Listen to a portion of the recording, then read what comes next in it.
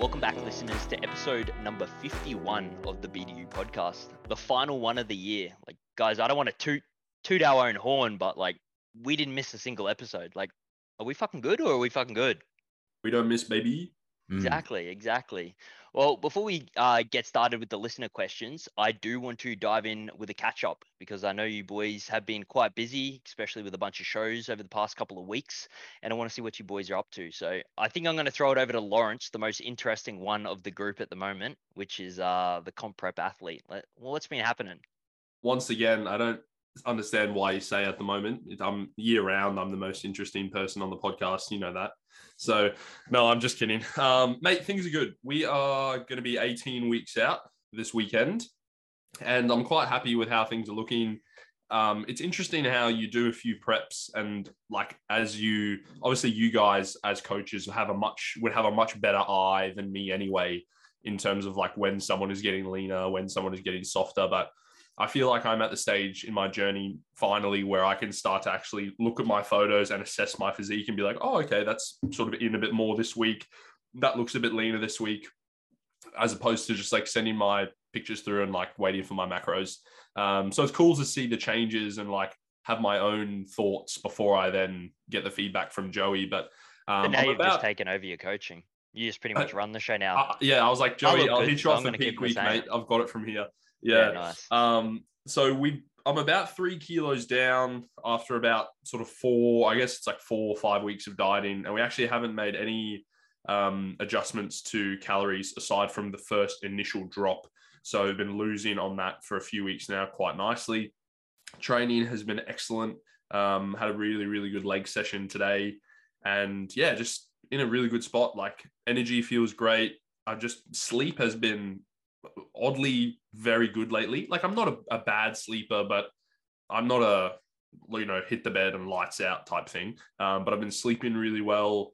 It's just that nice phase of prep where everything is just sort of tracking along nice and smoothly. And I suppose when everything's taking care of itself, it gives me a chance to get really excited about all the competitions and stuff. So yeah, I'm in a good spot, man. Tracking smoothly, a bit too smoothly. Well, look, mate, if you something's got to give. So you can keep your calories the same for the whole prep, but just introduce something else in your repertoire that could burn fat. I'll leave it at that. Are you taking anything for your? Are you taking it? No, I'm joking. That's obviously a joke. Do you take any sleep supplements, like Adrenal Switch or anything like that? Have you found any benefit on them? Oh, look, I used to take Adrenal Switch, and I think I got good at telling myself that it was doing something because it probably didn't actually have enough dosages to do anything. I do think that the adrenal capsules, I used to take them just for the magnesium. So I still take magnesium capsules, but they're not the adrenal ones anymore. But I do take a product called Delta Zone, which, look, I'll be completely honest. I think most of the sleep supplements out there are pretty meh at best. Like, haven't really noticed much from them. But Delta Zone by BPM Labs is probably the only one where I can feel like a noticeable difference. But once again, like it's just that cherry on top when everything else is in line.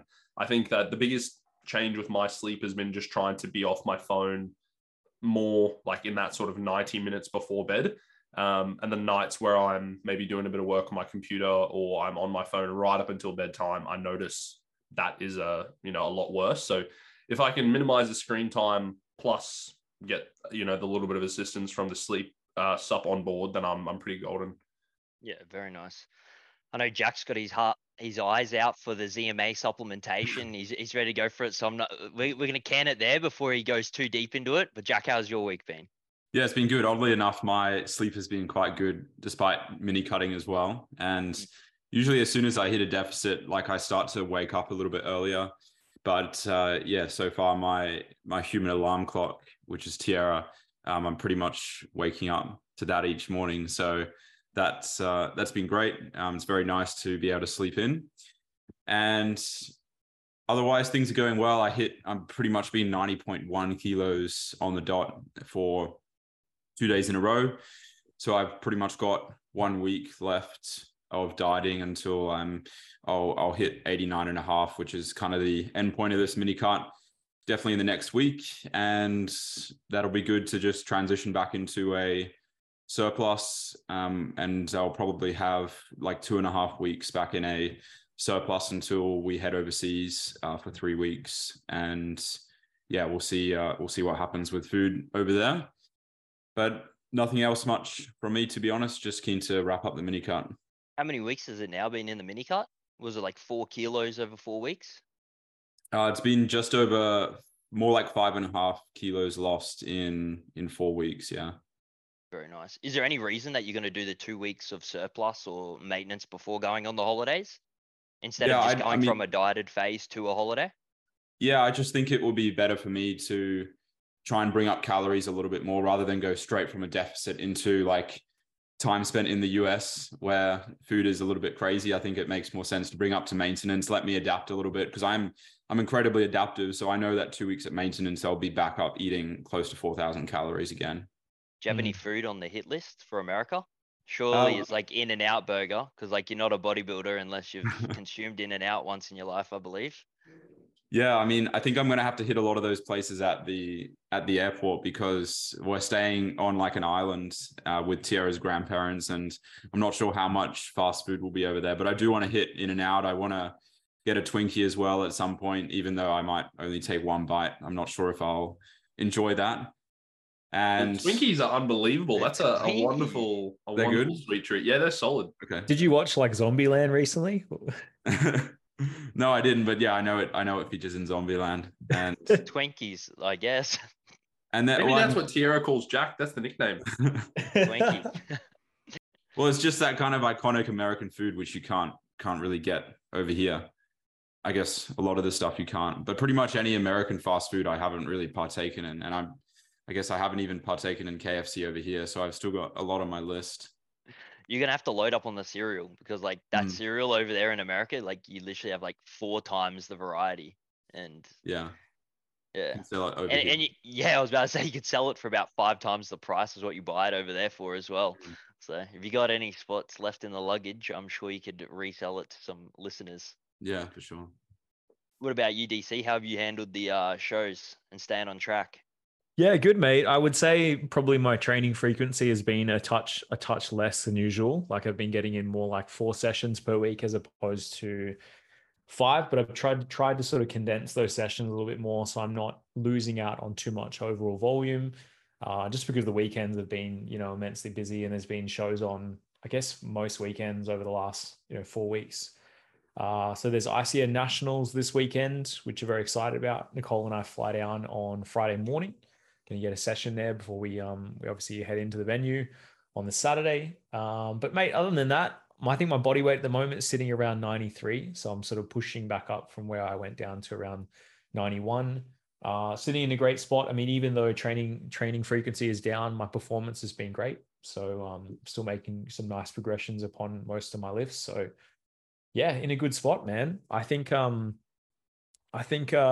like the additional stress of shows and everything like that, I would assume that my performance would be down, but it's been pretty good. So I've kind of surprised myself there. Yeah, very nice, very nice.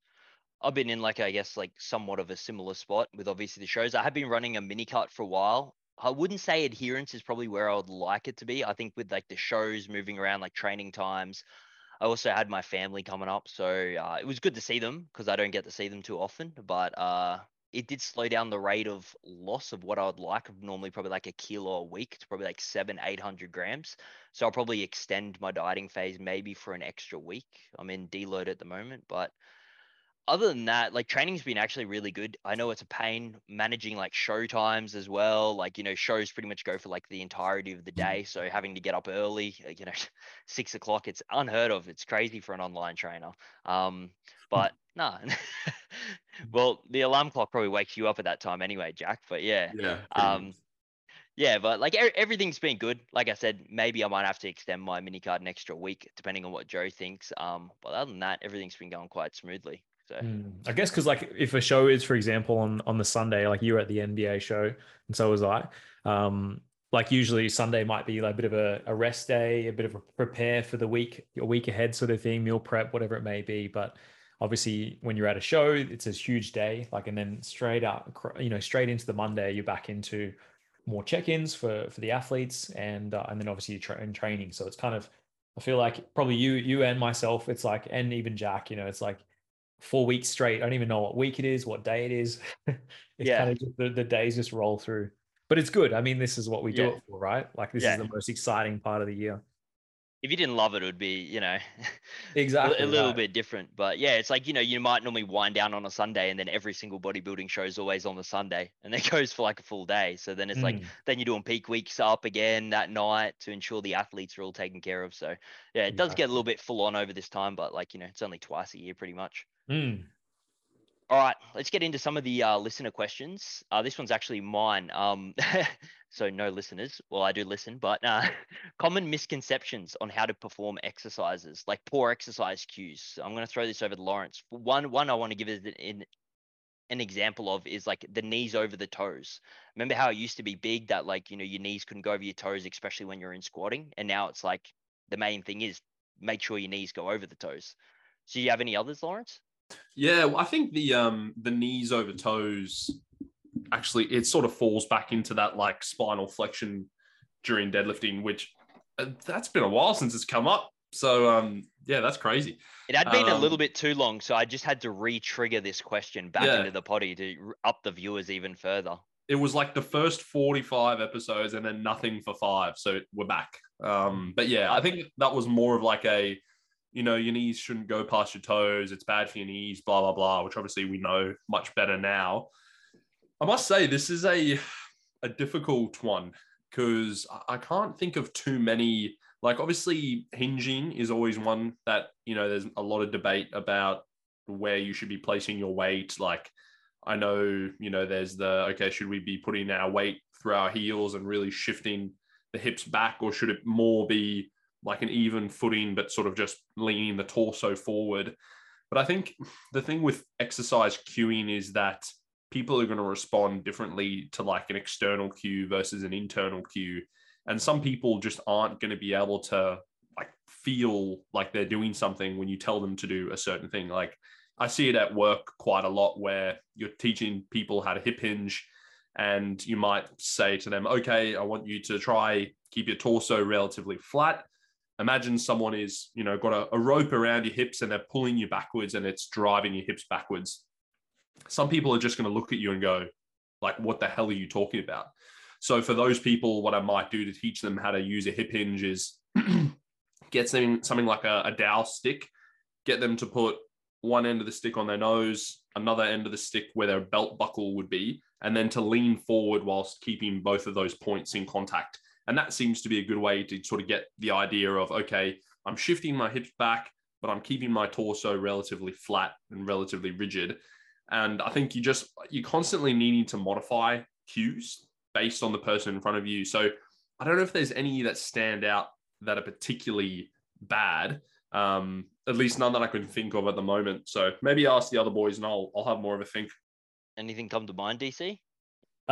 Yeah, so I think like you touched upon the whole internal and external cues. Like I think some people will respond well to external cues versus like internal cues. So like if you were teaching somebody to, let's say, posterior pelvic tilt at the top range of a hip thrust, like if you just said that to them, hey, like make sure you tuck your pelvis underneath and posteriorly tilt your pelvis, they might not resonate with what that means. So you might say more like, point your belt buckle back towards you, like towards the top range. So I think probably poor cueing is more specific to the individual in terms of, if the person's just not getting the movement, then you have to think outside the box with respect to how to make it kind of grasp, within their knowledge base. Like you wouldn't use anatomical terms or planes of movement. You wouldn't describe like sagittal plane and coronal plane and things like that to someone who's just not equipped with how to understand that. So I guess you need to speak to your audience in terms of where someone is at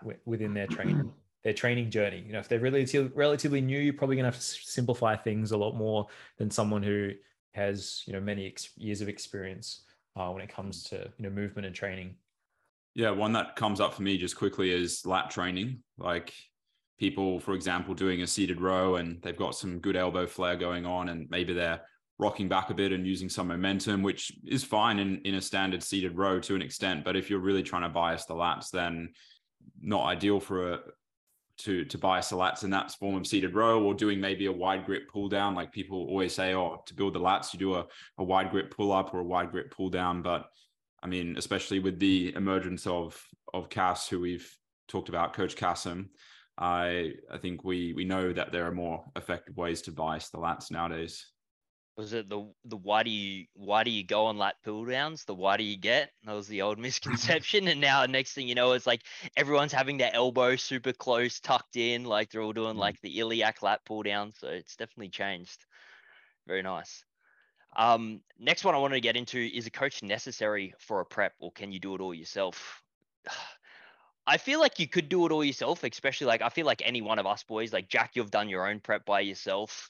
DC, I'm sure, could manage his own prep now after being through it. But I feel like you've got to at least be under someone for at least one season. I only know of one person that's really prepped themselves that's done extremely well. And I just feel like the amount of knowledge you would need to accrue would be just extremely hard. You got to be decently like knowledgeable about training, nutrition, managing stress, like, you know, all these other little things. And I find like the easiest way to learn that is actually through a coach. Like to get a good coach that can take you there that first time, maybe show you some of the ropes, like things that you're looking for. And then maybe you might be able to try it yourself. Like I said, you could do it yourself first off the bat. I have seen it, but I think if you were to let someone else that was extremely good at that, like, you know, federation and that division that you want to do, to take the reins for the first time, I think you could get a lot further, especially in doing it yourself. What about you, DC? Do you think you could prep yourself next time? Yeah, I think I could. But I would have to treat it as if I was doing like a check-in for myself, basically.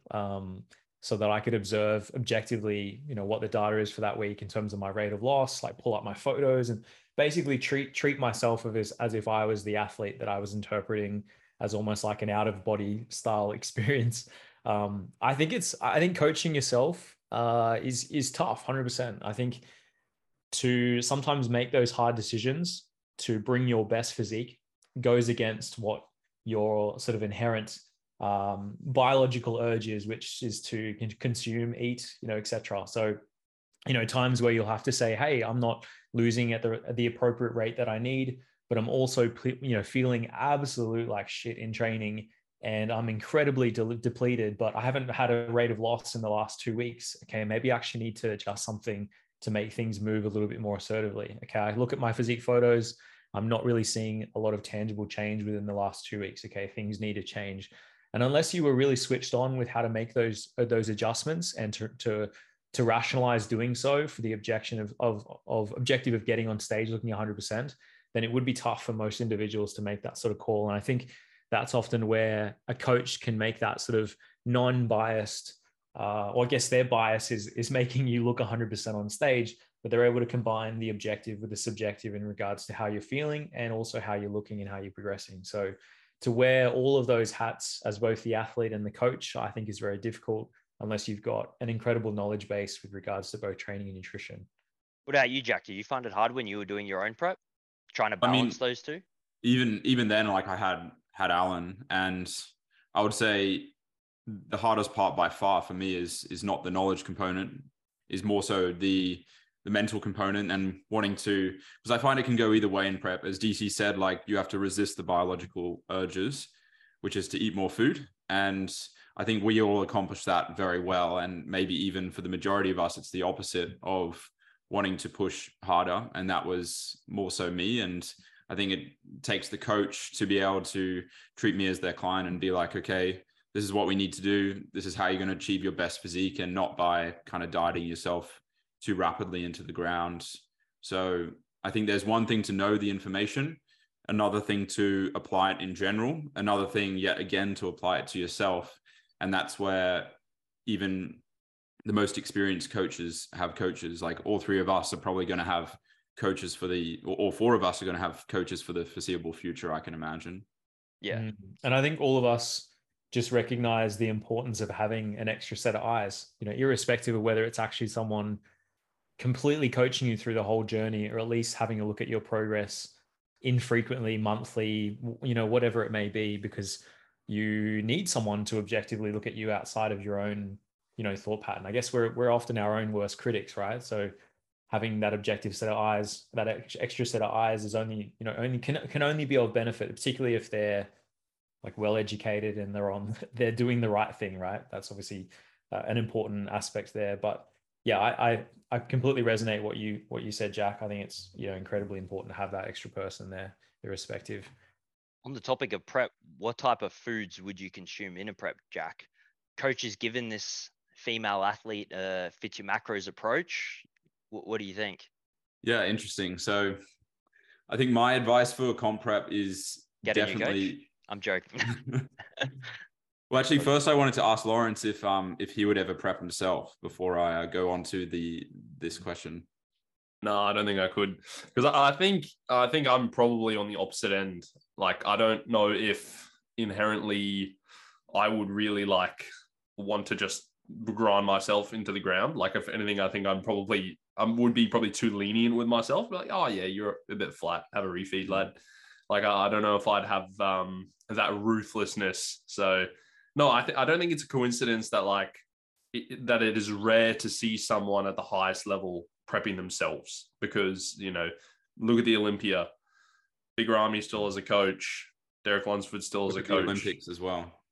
Exactly. I mean, if Roger Federer still has a coach in his box, or Rafael Nadal, it's clearly there is something to be said for just being the athlete, so that you can focus on that side and, leave a lot of the planning and logistics to someone else. And not to say it can't be done. There is instances where, people can do it very, very well, but I do think it's rare. Yeah. Well, getting onto this question, as I was saying, definitely a more extreme approach compared to if someone was just doing a general dieting phase or even a mini cut in their improvement season.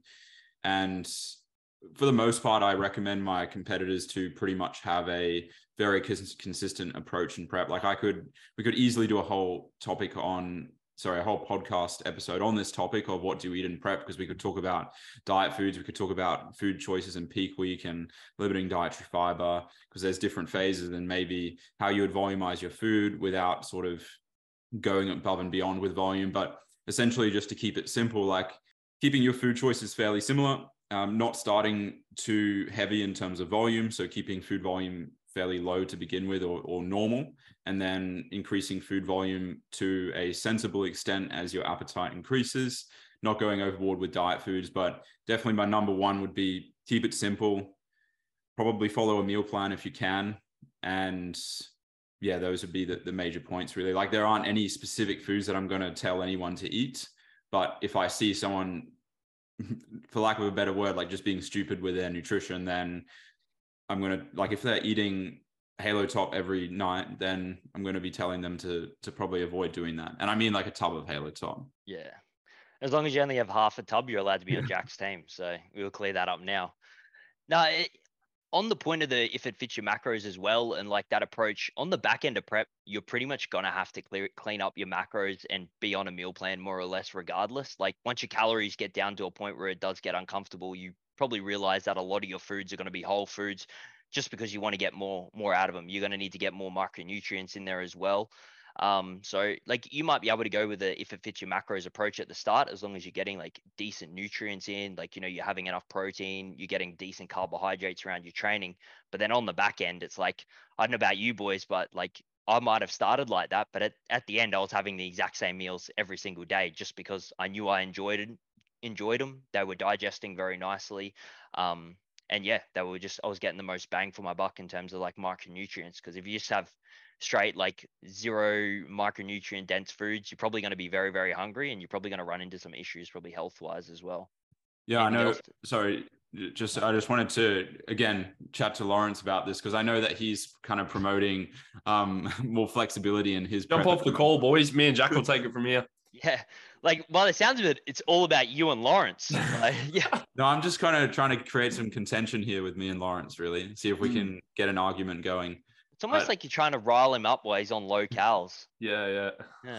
Well, I think I'm on lower cals than him, to be fair. Yeah, I think we compared that. There was about even. Mm. Yes.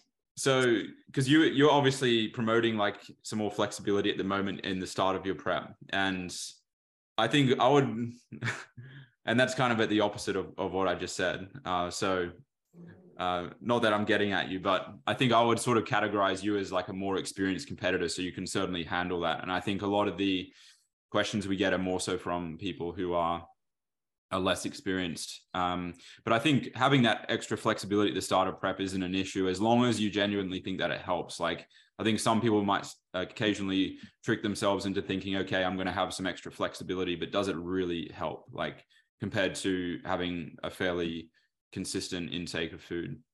And I think it also comes down to the reason. It's like, well, why do you want to have that flexibility? Because in all honesty, if it was up to me and I was because I guess the main thing is like enjoying meals with like family and my significant other. So like if I was single, probably would obviously that cuts out a certain amount of like, you know, date nights, or if Gemma wants to have something like, you know, the other night Gemma was like, oh, let's make like some like poke bowls or poke bowls or whatever you want to call them. So it's like, would I typically go out of my way to have a meal where I'm having like these noodles and like these little crunchy garnishes that I put on?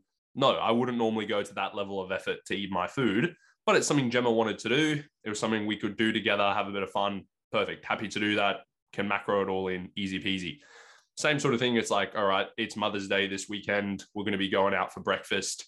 You know, in a perfect world, would I probably just prefer to eat my meal at home? Yeah, I probably would. But I know that it's not going to be massively outside of my capabilities to just go there, order a few eggs, order a couple slices of toast, and voila, I can macro that in very easily. So I think it all comes down to like, I'm not just at home looking at the pantry going, ooh, what can I fit in today? Because if it was my way and I just said, all right, I don't say I'm single and I was like to my family, I'm in prep now, I'm not eating off plan at all, like I probably just would. It'd be easy. But I think it's more like, you know, I feel better being able to still participate in some of those social things right now while I still can.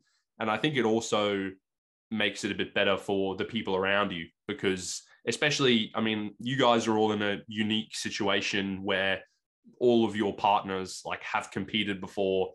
They very directly understand what's going on. And of course, Gemma understands what's going on, but you know, she's not as entrenched in this world as we are. So for me to just like cold turkey go, yep, that's it, I'm in prep, no eating out for the next 8 months, catch you later, we'll have dinner in December sometime. Like, I don't know, I just don't see that as, one, I don't think it's necessary to get into good condition, because in my last prep, I took a pretty similar approach to what I'm doing now, and I still got in very, very good condition. And two, I just don't think it's conducive for, you know, giving back to the people who are ultimately trying to support you. Yeah, I think as per usual, it comes down to the individual. But I think also a key point you said there is that naturally you would probably gravitate to similar choices anyway if it was just n=1, like just you. And for sure. And like, look, when the pointy end comes, you know, there is that point where I will say to Gemma and to my family, like, hey guys, we're in the danger zone now. The only things I'm going to be eating are things I've prepared. And it is what it is by that point, where you need to have that extra bit of precision. But I personally don't think it's necessary in the early stages of prep, where as long as you're being sensible, you're still going to be in a deficit. You're still going to meet your requirements for the rate of loss. The situations come up in my mind, Lawrence, and I just have to get you're a man of God, all right? So what happens when you go to mass one of these times in prep and the priest there is looking at you and he's got the bread and he's got the wine? How do you go about that situation? Hey, give me the macros for the bread and the wine and let's factor it in, and then you go about your equation? Or well, clearly he has a set of scales next to him when he's got it, man. Right? Holy scales. Yeah. No, to be fair, I think we've had communion a couple times already during my prep, and I obviously would have had it heaps of times in my last prep, and yeah, I've never worried about it, because it's once a month, and like I think we're talking a sip of like grape juice that is like this much, and like grape juice or just grape juice. I think it's just grape juice. I don't think it's actual wine. That would probably be enough to get me drunk by the end of prep, to be fair. Like we're talking about like a few mils of juice. Joe. Yeah, he doesn't want it bad enough. Yeah, he doesn't got that dog in him. He's cheating on the diet. Nah. Yeah, no, I would be very confident to say that I had communion through the whole prep, and I don't think it affected me too much.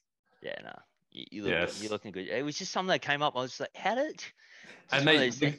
since COVID, I think they're probably even lower in calories, because now we have these little like COVID safe communion things where you get like a little plastic cup with the juice inside and then a thin film, and then you peel away the film, and then there's like this wafer underneath, and the wafer, like, I wouldn't be surprised if there was like 1 calorie in it. It doesn't taste like anything. It doesn't have any flavor. It's about paper thin. So, we're going to get even leaner this year because we're not eating real bread, people. That's what I'm trying to say. Those blue lines are going to be even deeper. Oh, you wait.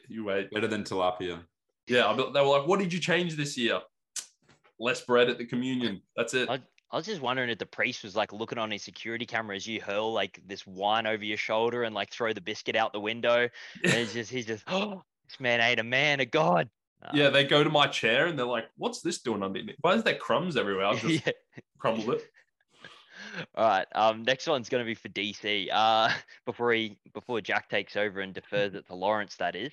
Is there any advice for shift workers trying to maximize their progress in the gym? Yeah, good question, man. Because I think shift workers, from my experience, I guess, within the coaching space, not that I've worked shifts myself, but I think it is a challenging piece, particularly when it comes to that word of, optimizing variables, because I think, sleeping pattern is something that is quite abrupt. It changes, depending on 7 days on, 7 days off, or someone who's doing fly in, fly out, or for example, a nurse that might have a rotating roster. It means potentially training at different times, consuming meals at different times, sleeping at different times as well, potentially even weighing yourself under different conditions as well versus, fasted or not. So yeah, it can definitely be a challenging piece, but I think regardless, it still comes down to establishing some set of structure or routine within your week. So, and whether that routine, it needs to be 2 lots of routines depending on, when your shifts are and when you plan to sleep, etc. The athletes that I've trained that seem to have the most success are the ones that plan out their weeks in advance. And that would be my greatest recommendation there would be to plan your weeks accordingly to your roster, because no doubt you're probably going to get your roster a week or 2 in advance, and you've got the ability to schedule, when you're going to train, when your meals are going to be, etc. Depending on what that roster looks like. It might also mean, potentially structuring a program block, not on a 7-day cycle. It might be on like a 9-day or something like that, depending on someone's, schedule as well. So that's something to consider rather than, simply 5 sessions within a 7-day period. Let's say someone's training 5-day frequency. You might be looking at getting in a certain amount of training sessions within an adaptable time frame, depending on someone's roster as well. So I just think the parameters change a little bit when someone's working within shift work, meaning that the weeks can obviously shift. And as a coach, having to understand that even when collecting data from the athlete, like weight trends and things like that as well. But ultimately it comes down to just establishing a structure. And I'm sure you guys can probably vouch for that as well. I think someone who's working shift work that doesn't have any structure around like what days they plan to train, when they consume their meals on their lunch breaks, etc. Those are the individuals that just struggle so much more with their bodybuilding goals.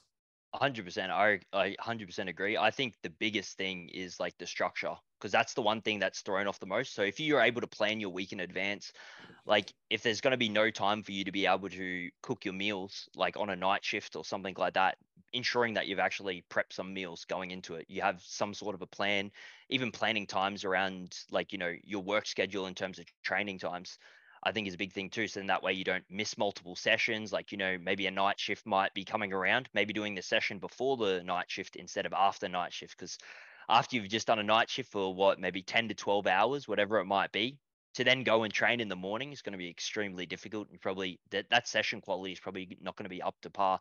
And that's another thing as well. Like, with shift work is the session quality isn't probably going to be as predictable as what you'd want. You got to understand that sometimes after coming off like a night shift, your training performance might not be up to par, but like, in your logbook, you might be able to put that in there. So in that way you have, you want to obviously try and keep your training performance as high as possible, but, try not to let that also get you too down. Like, if you're having a bad workout, maybe sleep might have been a little bit subpar, didn't have your pre-training meal like a normal. Those things do happen. But continually ticking the boxes, having some good routine, and doing the best you can, I think is probably a good little start. None dad, Jack, for once. Yeah, I'm okay with that. Yeah. Yeah. Yeah, But, thanks, okay. Jack. So Thanks, man. yeah. So now we're gonna actually ask Lawrence about it. Like, Lawrence, how do you? No. But this is the next question for you. What's the cost of having a spotter? Are we familiar with any studies or data? I know that you always normally with another male, like, whenever you're doing your pressing, what's the go? do you mean like what do they cost me? Yeah, Money's yeah, not an yeah, issue. yeah, yeah, I'm yeah. happy to pay them whatever they want. Yeah. With that new car coming around as well. Yeah, exactly. Is that I actually what do you mean? What is the cost? Like, is it beneficial to have a spotter to not do any studies? Oh, look, I wouldn't imagine there'd be too many studies on it because I think it's probably like a logical thing of, I mean, yes, in certain circumstances. I think that for me, sometimes spotting, I'll normally pressing is the main one because I normally like to have a lift off with like the dumbbells and that sort of thing and with the barbells. But it is also dependent on like if that spotter is gonna do a good job. Because I can't tell you how many times I've told someone like I've literally laid out. I spent like 2 minutes explaining exactly what I want, and I always finish with like once they get it up, I'll be sweet. Like I won't need you during the actual set, so you can you don't even have to hang around if you don't want to. Like if I'm not going to get it during the set, don't touch it. I'll bail it. What happens? You're going for that last one. You're going to get it, and then you get the assist, and you're like, come on. So sometimes I don't ask at all if I don't see anyone that I know will do it properly, which is a bit difficult at like Powerhouse where I still don't know that many people, but I don't do any of my free weight pressing at Powerhouse. So that's generally not a massive issue. I think that it can be beneficial if it's reproducible for certain exercises. Like when I watch like AJ and Loz train, for example, I'm like, wow, that would be great to have someone there to always know you could maybe get one of those like assisted reps, but they're not going to just like bail you out and give you the rep. So I think if you trained with someone on a consistent basis, I probably would include more of those assisted reps in my training. And it would be nice to have someone there to always help you with like lift offs. Like I'm a bit of a diva. Like I'll ask DY to come help me on the leg extension. Like he'll just push the thing forward for me so I don't have to get it up. Like all those little things, I find them really beneficial because I'm like, if I can save a little bit of energy, An extra 10%, do you think, to your gains? Oh, well, maybe for a normal genetic person like you, Jack, but for an absolute anomaly like me, we're talking an extra 50%. Yeah. Like my arms normally my hurt 11 out of after 10 squatting genetic him on the. DY. My arms are extremely fatigued after doing the leg extension set for him. Like I'm pretty much. Oh, yeah. He goes, take more off. So I'm like sitting there. I'm like, how are you gonna start? He Yeah, and doesn't I'm even do it. watching, and my quads aren't fatiguing, but I see that DY's got a sick bicep pump, and I'm like, oh, what's going on here? But then it kind of feeds into Lawrence. Then he starts pushing harder, and then like Exactly. that's how Yeah. we're both so big. Exactly. But no, I think spotters can be really helpful, but I think the biggest thing is like you would want it to be quite consistent, quite reproducible.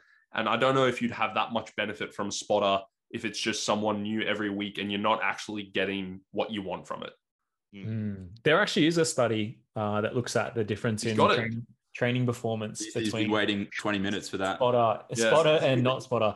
Actually, no, this is a conversation that I had with an athlete recently because they wrote in their check-in, basically communicated that they're sort of fearful of asking someone in the gym for a spot just out of like, I guess, maybe social anxiety or just not feeling like you want to interrupt someone to come and ask and help you.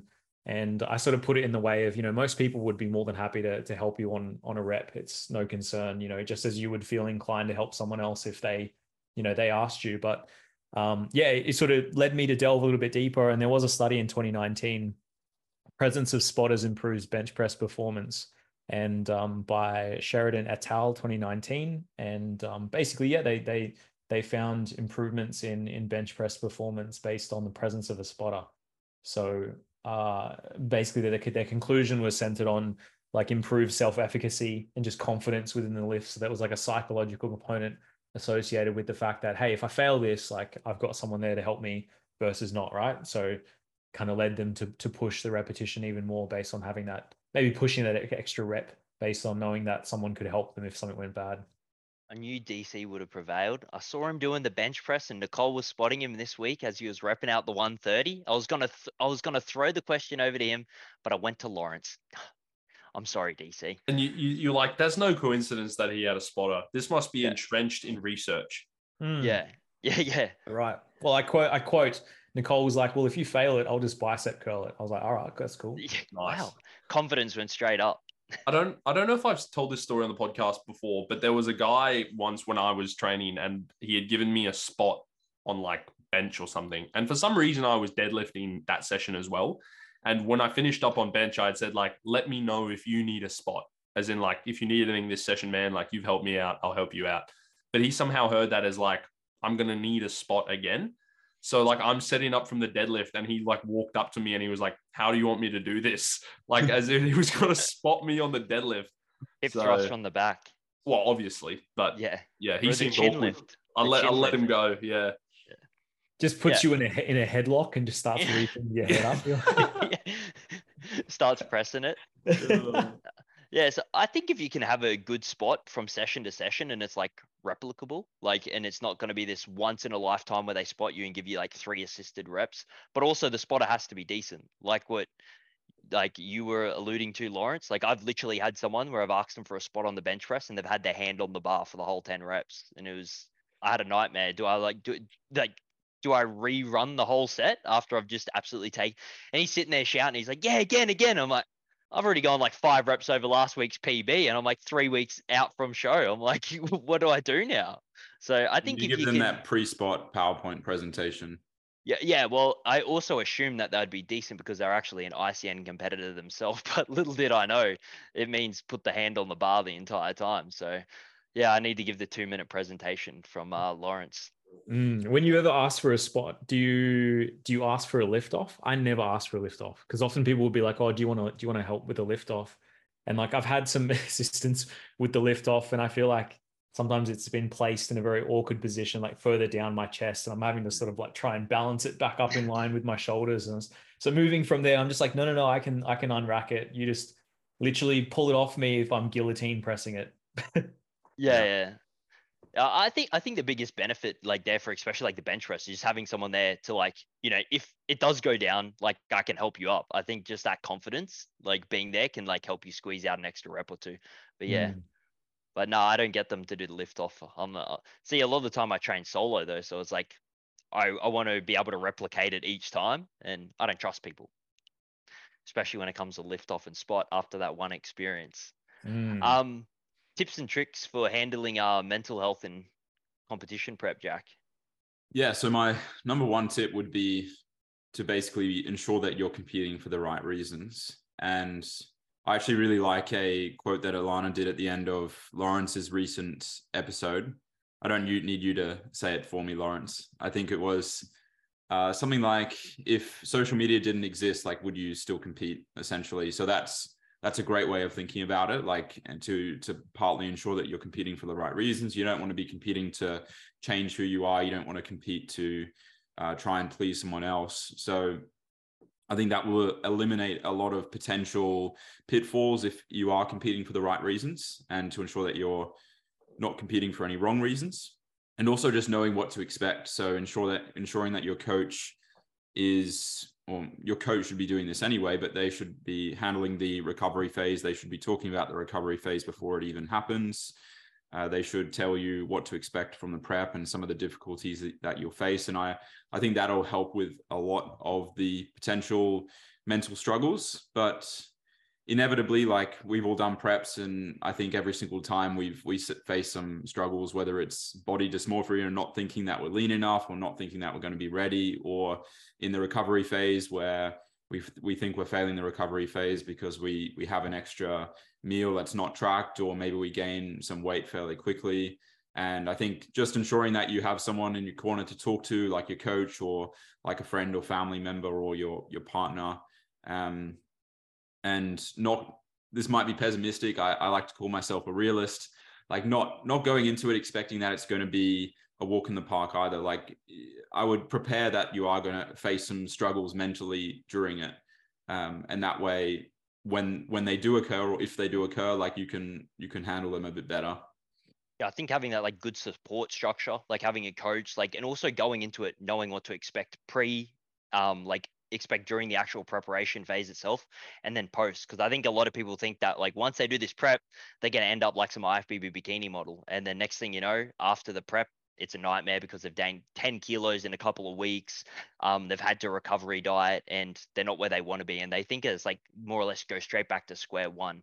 So I think having a good understanding of what's going to happen actually post show, like you're pretty much going to go back to nearly your starting weight. Like if you started prep at a decent weight, like, you know, you're probably going to be 10 kilos up over the next couple of weeks. And that's going to be a good spot for you to be at hormonally and mentally. But like a lot of people think as like once they prep, like that's it, they get this dream body and it stays forever. Where realistically, a lot of people that compete, that's probably what they're going to be thinking. But you know, obviously DC, like, you know, he was a little bit more experienced. He's seen what some of the bodybuilders, he's been in the game for a long time. He knew that obviously there was going to be some body weight accumulation post show, and hopefully it didn't affect him as much as what a first time competitor might have expected that went in there blindly. And I think Alana's quote is also very like good as well. Like, you know, making sure that you're competing for yourself and it's not like this big Instagram following, like, you know, you doing it just because you said you were going to do it and you think it's going to fix the issues, because it's not going to fix the issues. It's going to make things a lot worse, especially for a period of time post show. Next one, which would be best advice you would give to people wanting to become better trainers and coaches. My biggest one would probably be just continued education through either courses. Even Lawrence himself as a physio, he's always trying to upskill. He's always looking at like studies, literature, and even courses, like to, you know, further educate himself into how to manage pain. Like, you know, he reads books and so on like that. And I think just the continual education is going to be the biggest thing that separates you from just a standard trainer. A standard trainer, it's quite easy to be a PT these days. Like you get cert 3, cert 4, but then like what are you going to do after that? And you also want to show to your clients that, you know, you're willing to commit and go further than what other people are doing, because otherwise why would they invest in you compared to any other trainer in the gym? Like doing stuff like nutritional courses, biomechanic courses, like, you know, as we always talk about Cass, like he's got some good courses which go into detail about like the human body, how it moves, how to target certain muscles, and just stuff like that. Like, you know, accumulating a bunch of courses that will further take you in the direction that you want to go in terms of your PT. If you don't want to do like bodybuilding style, there's heaps of other courses of like powerlifting and so on like that. Like if you wanted to go down nutritional space as well, there's also that as well.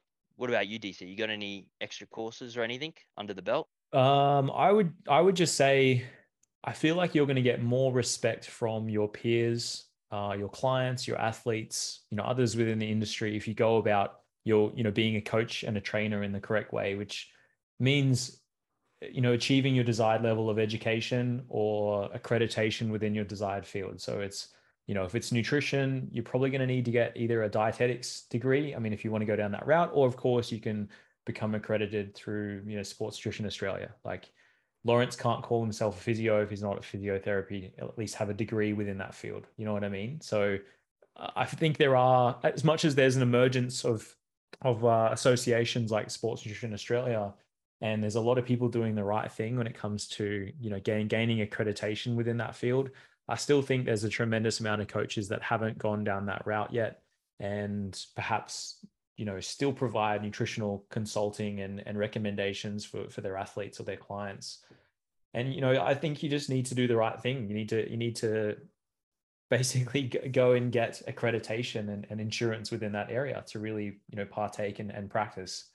It's the only way that you're going to be legitimate within the business, you know, within the industry, and do the right thing. So I guess that's probably my, you know, main tip there. You got any as well, Jeff? No, that's pretty much it. Like I would just say like to simplify it, there are two different variables. Like there's your accreditation and knowledge, and then there's the practical component of coaching as well. So you basically want to ensure that you're good at both. There's no point being someone who knows it all but can't apply it and work with their target population. Yeah, I think on that point as well, I think best advice I'd give to someone that wants to be a better trainer is actually care as well. Like aim to be a good coach. Like, you know, a lot of people can just give blanket meal plans. They can just give like blanket training programs, not care, do like easy done check-ins. Like, yep, looks good. But it's like, actually going above and beyond, like, messaging clients, like, go a step above of what maybe just the general coaching. Like, if you look up to someone like Lane Norton or something, like maybe adapt some of his coaching things, like even like DC, like, obviously in-depth check-ins with like Loom, like if you want to be a very good coach, go above and beyond, and I think that's going to probably be the biggest thing that's going to help you grow your business and maintain a lot of clients that you do have. I think a big one there especially is even asking questions. So asking your athletes questions. You're servicing them at the end of the day, and that doesn't mean questions as in how's your week gone, but it's more so like, what are you enjoying about the coaching that you're receiving? What do you think you need from me to be better supported? What sort of strategies can we develop together to make sure that you're successful within this contest prep? You're sort of asking those questions quite frequently, rather than perhaps being that person that just says, do this, do that, do this, do that. I think, the people that you service as a coach, they're probably the people you need to ask the most about that sort of stuff, right? And get validation from, not necessarily from others just on social media, the way you put out a post and you want to appease the masses on, how many calories they should eat and how to calculate that. Like, you need to be asking your athletes and your clients, like, how you can be better as a coach as well. I think that's really important. I think that we're gathered there is just like actually caring, like, chatting to them, like seeing how they're going, like, what they like and enjoy. So then that way you can cater it even more towards them as well. If I could finish it with a quote that I heard, I think it was applied to healthcare when it was originally quoted, but I think it applies to coaching as well, is like, people don't care how much you know until they know how much you care. Like, no, you can spout out all the fancy words, and like I can sit there in a consult and just like throw out all the jargon to a patient and like make them think that I'm the smartest person ever. But if they can't actually see in my face and in my demeanor that I'm listening to them and understanding why this is such a big issue to them, and understanding, what their goals are and what they want out of this, it's like, well, what's the point? You can find a robot online that will tell you all about the human body, but that's why people come to coaches and physios. Like, they want a personal connection and want someone who's invested in their journey, whether it's getting on a bodybuilding stage or recovering from like an injury or something like that. So I think if you can keep that as like your mantra, that I think you'll do pretty well. Very nice. I'm going to go to the final question of the last podcast of the year, which is eating protein every 2 hours. I ate 15 minutes later than normal and my arms look like Daniel's. I'm going to let the listeners guess which Daniel that was, obviously. I'm actually going to throw that over to Jack. Right. Okay.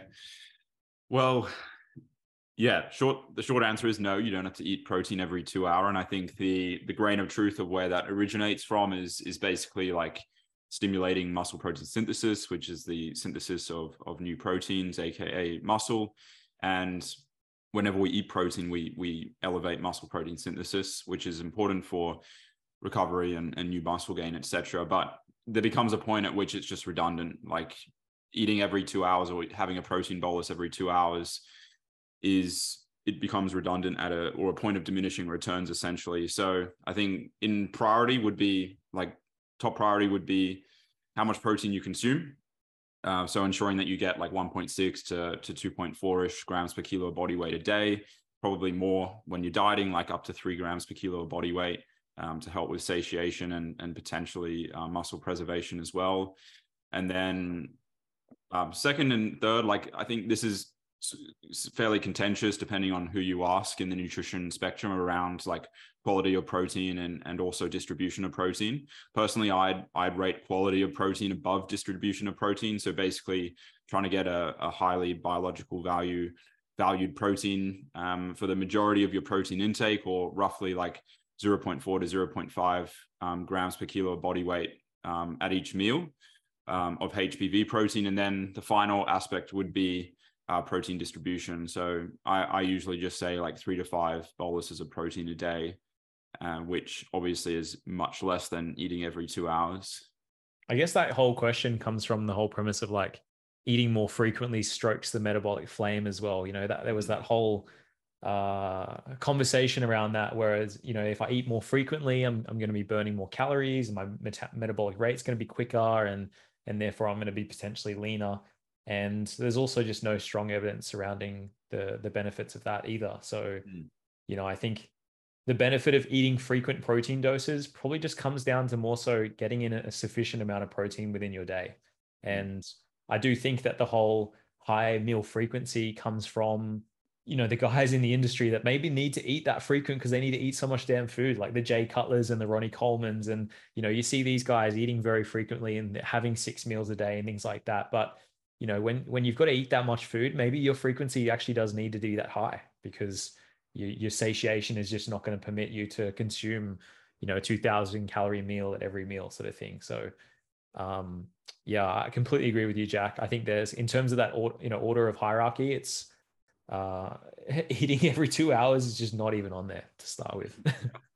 Could imagine like a standard office worker trying to eat every 2 hours for every hour they're up would be like 7-8 meals. I'd be fired on the job. Very nice. I think Lane Norton did some research actually in like leucine and its role in triggering MPS. And basically the whole premise of consuming protein feeds within the day is to sort of is to create that sort of positive protein balance in regards to like protein MPS, so muscle protein synthesis, and, you know, muscle protein breakdown. I guess you could look at your total protein intake as representing your sort of free amino acids that you have within your day to assist in protein synthesis, and the boluses that you consume and the frequency within your day as being the trigger to create that response. So that's why it's important to have sufficient protein feeds within your day, but also consume an adequate dosage of total protein within your day as well. But I think taking it to the extreme of like every 2 hours, I mean, what are you going to do? Like wake up at, you know, 6 a.m. and just like 8 a.m., 10 a.m., 12 p.m. I mean, at what point does that just not get ridiculous? Like, it's stupid. Got that timer on. Yeah, I think just picking a good amount of scheduled meals throughout the day that suit you. I'd probably suggest at least 4. Have, like what Jack said, high quality protein sources throughout there, and, you know, ensuring that you're hitting your protein intake throughout the day. I think it's going to be far more beneficial than stressing about eating every 2 hours. Very nicely said, boys. I think that's going to wrap up the final episode of our year. I want to thank everyone for the continuous support, and we'll catch you next week. See you guys next year.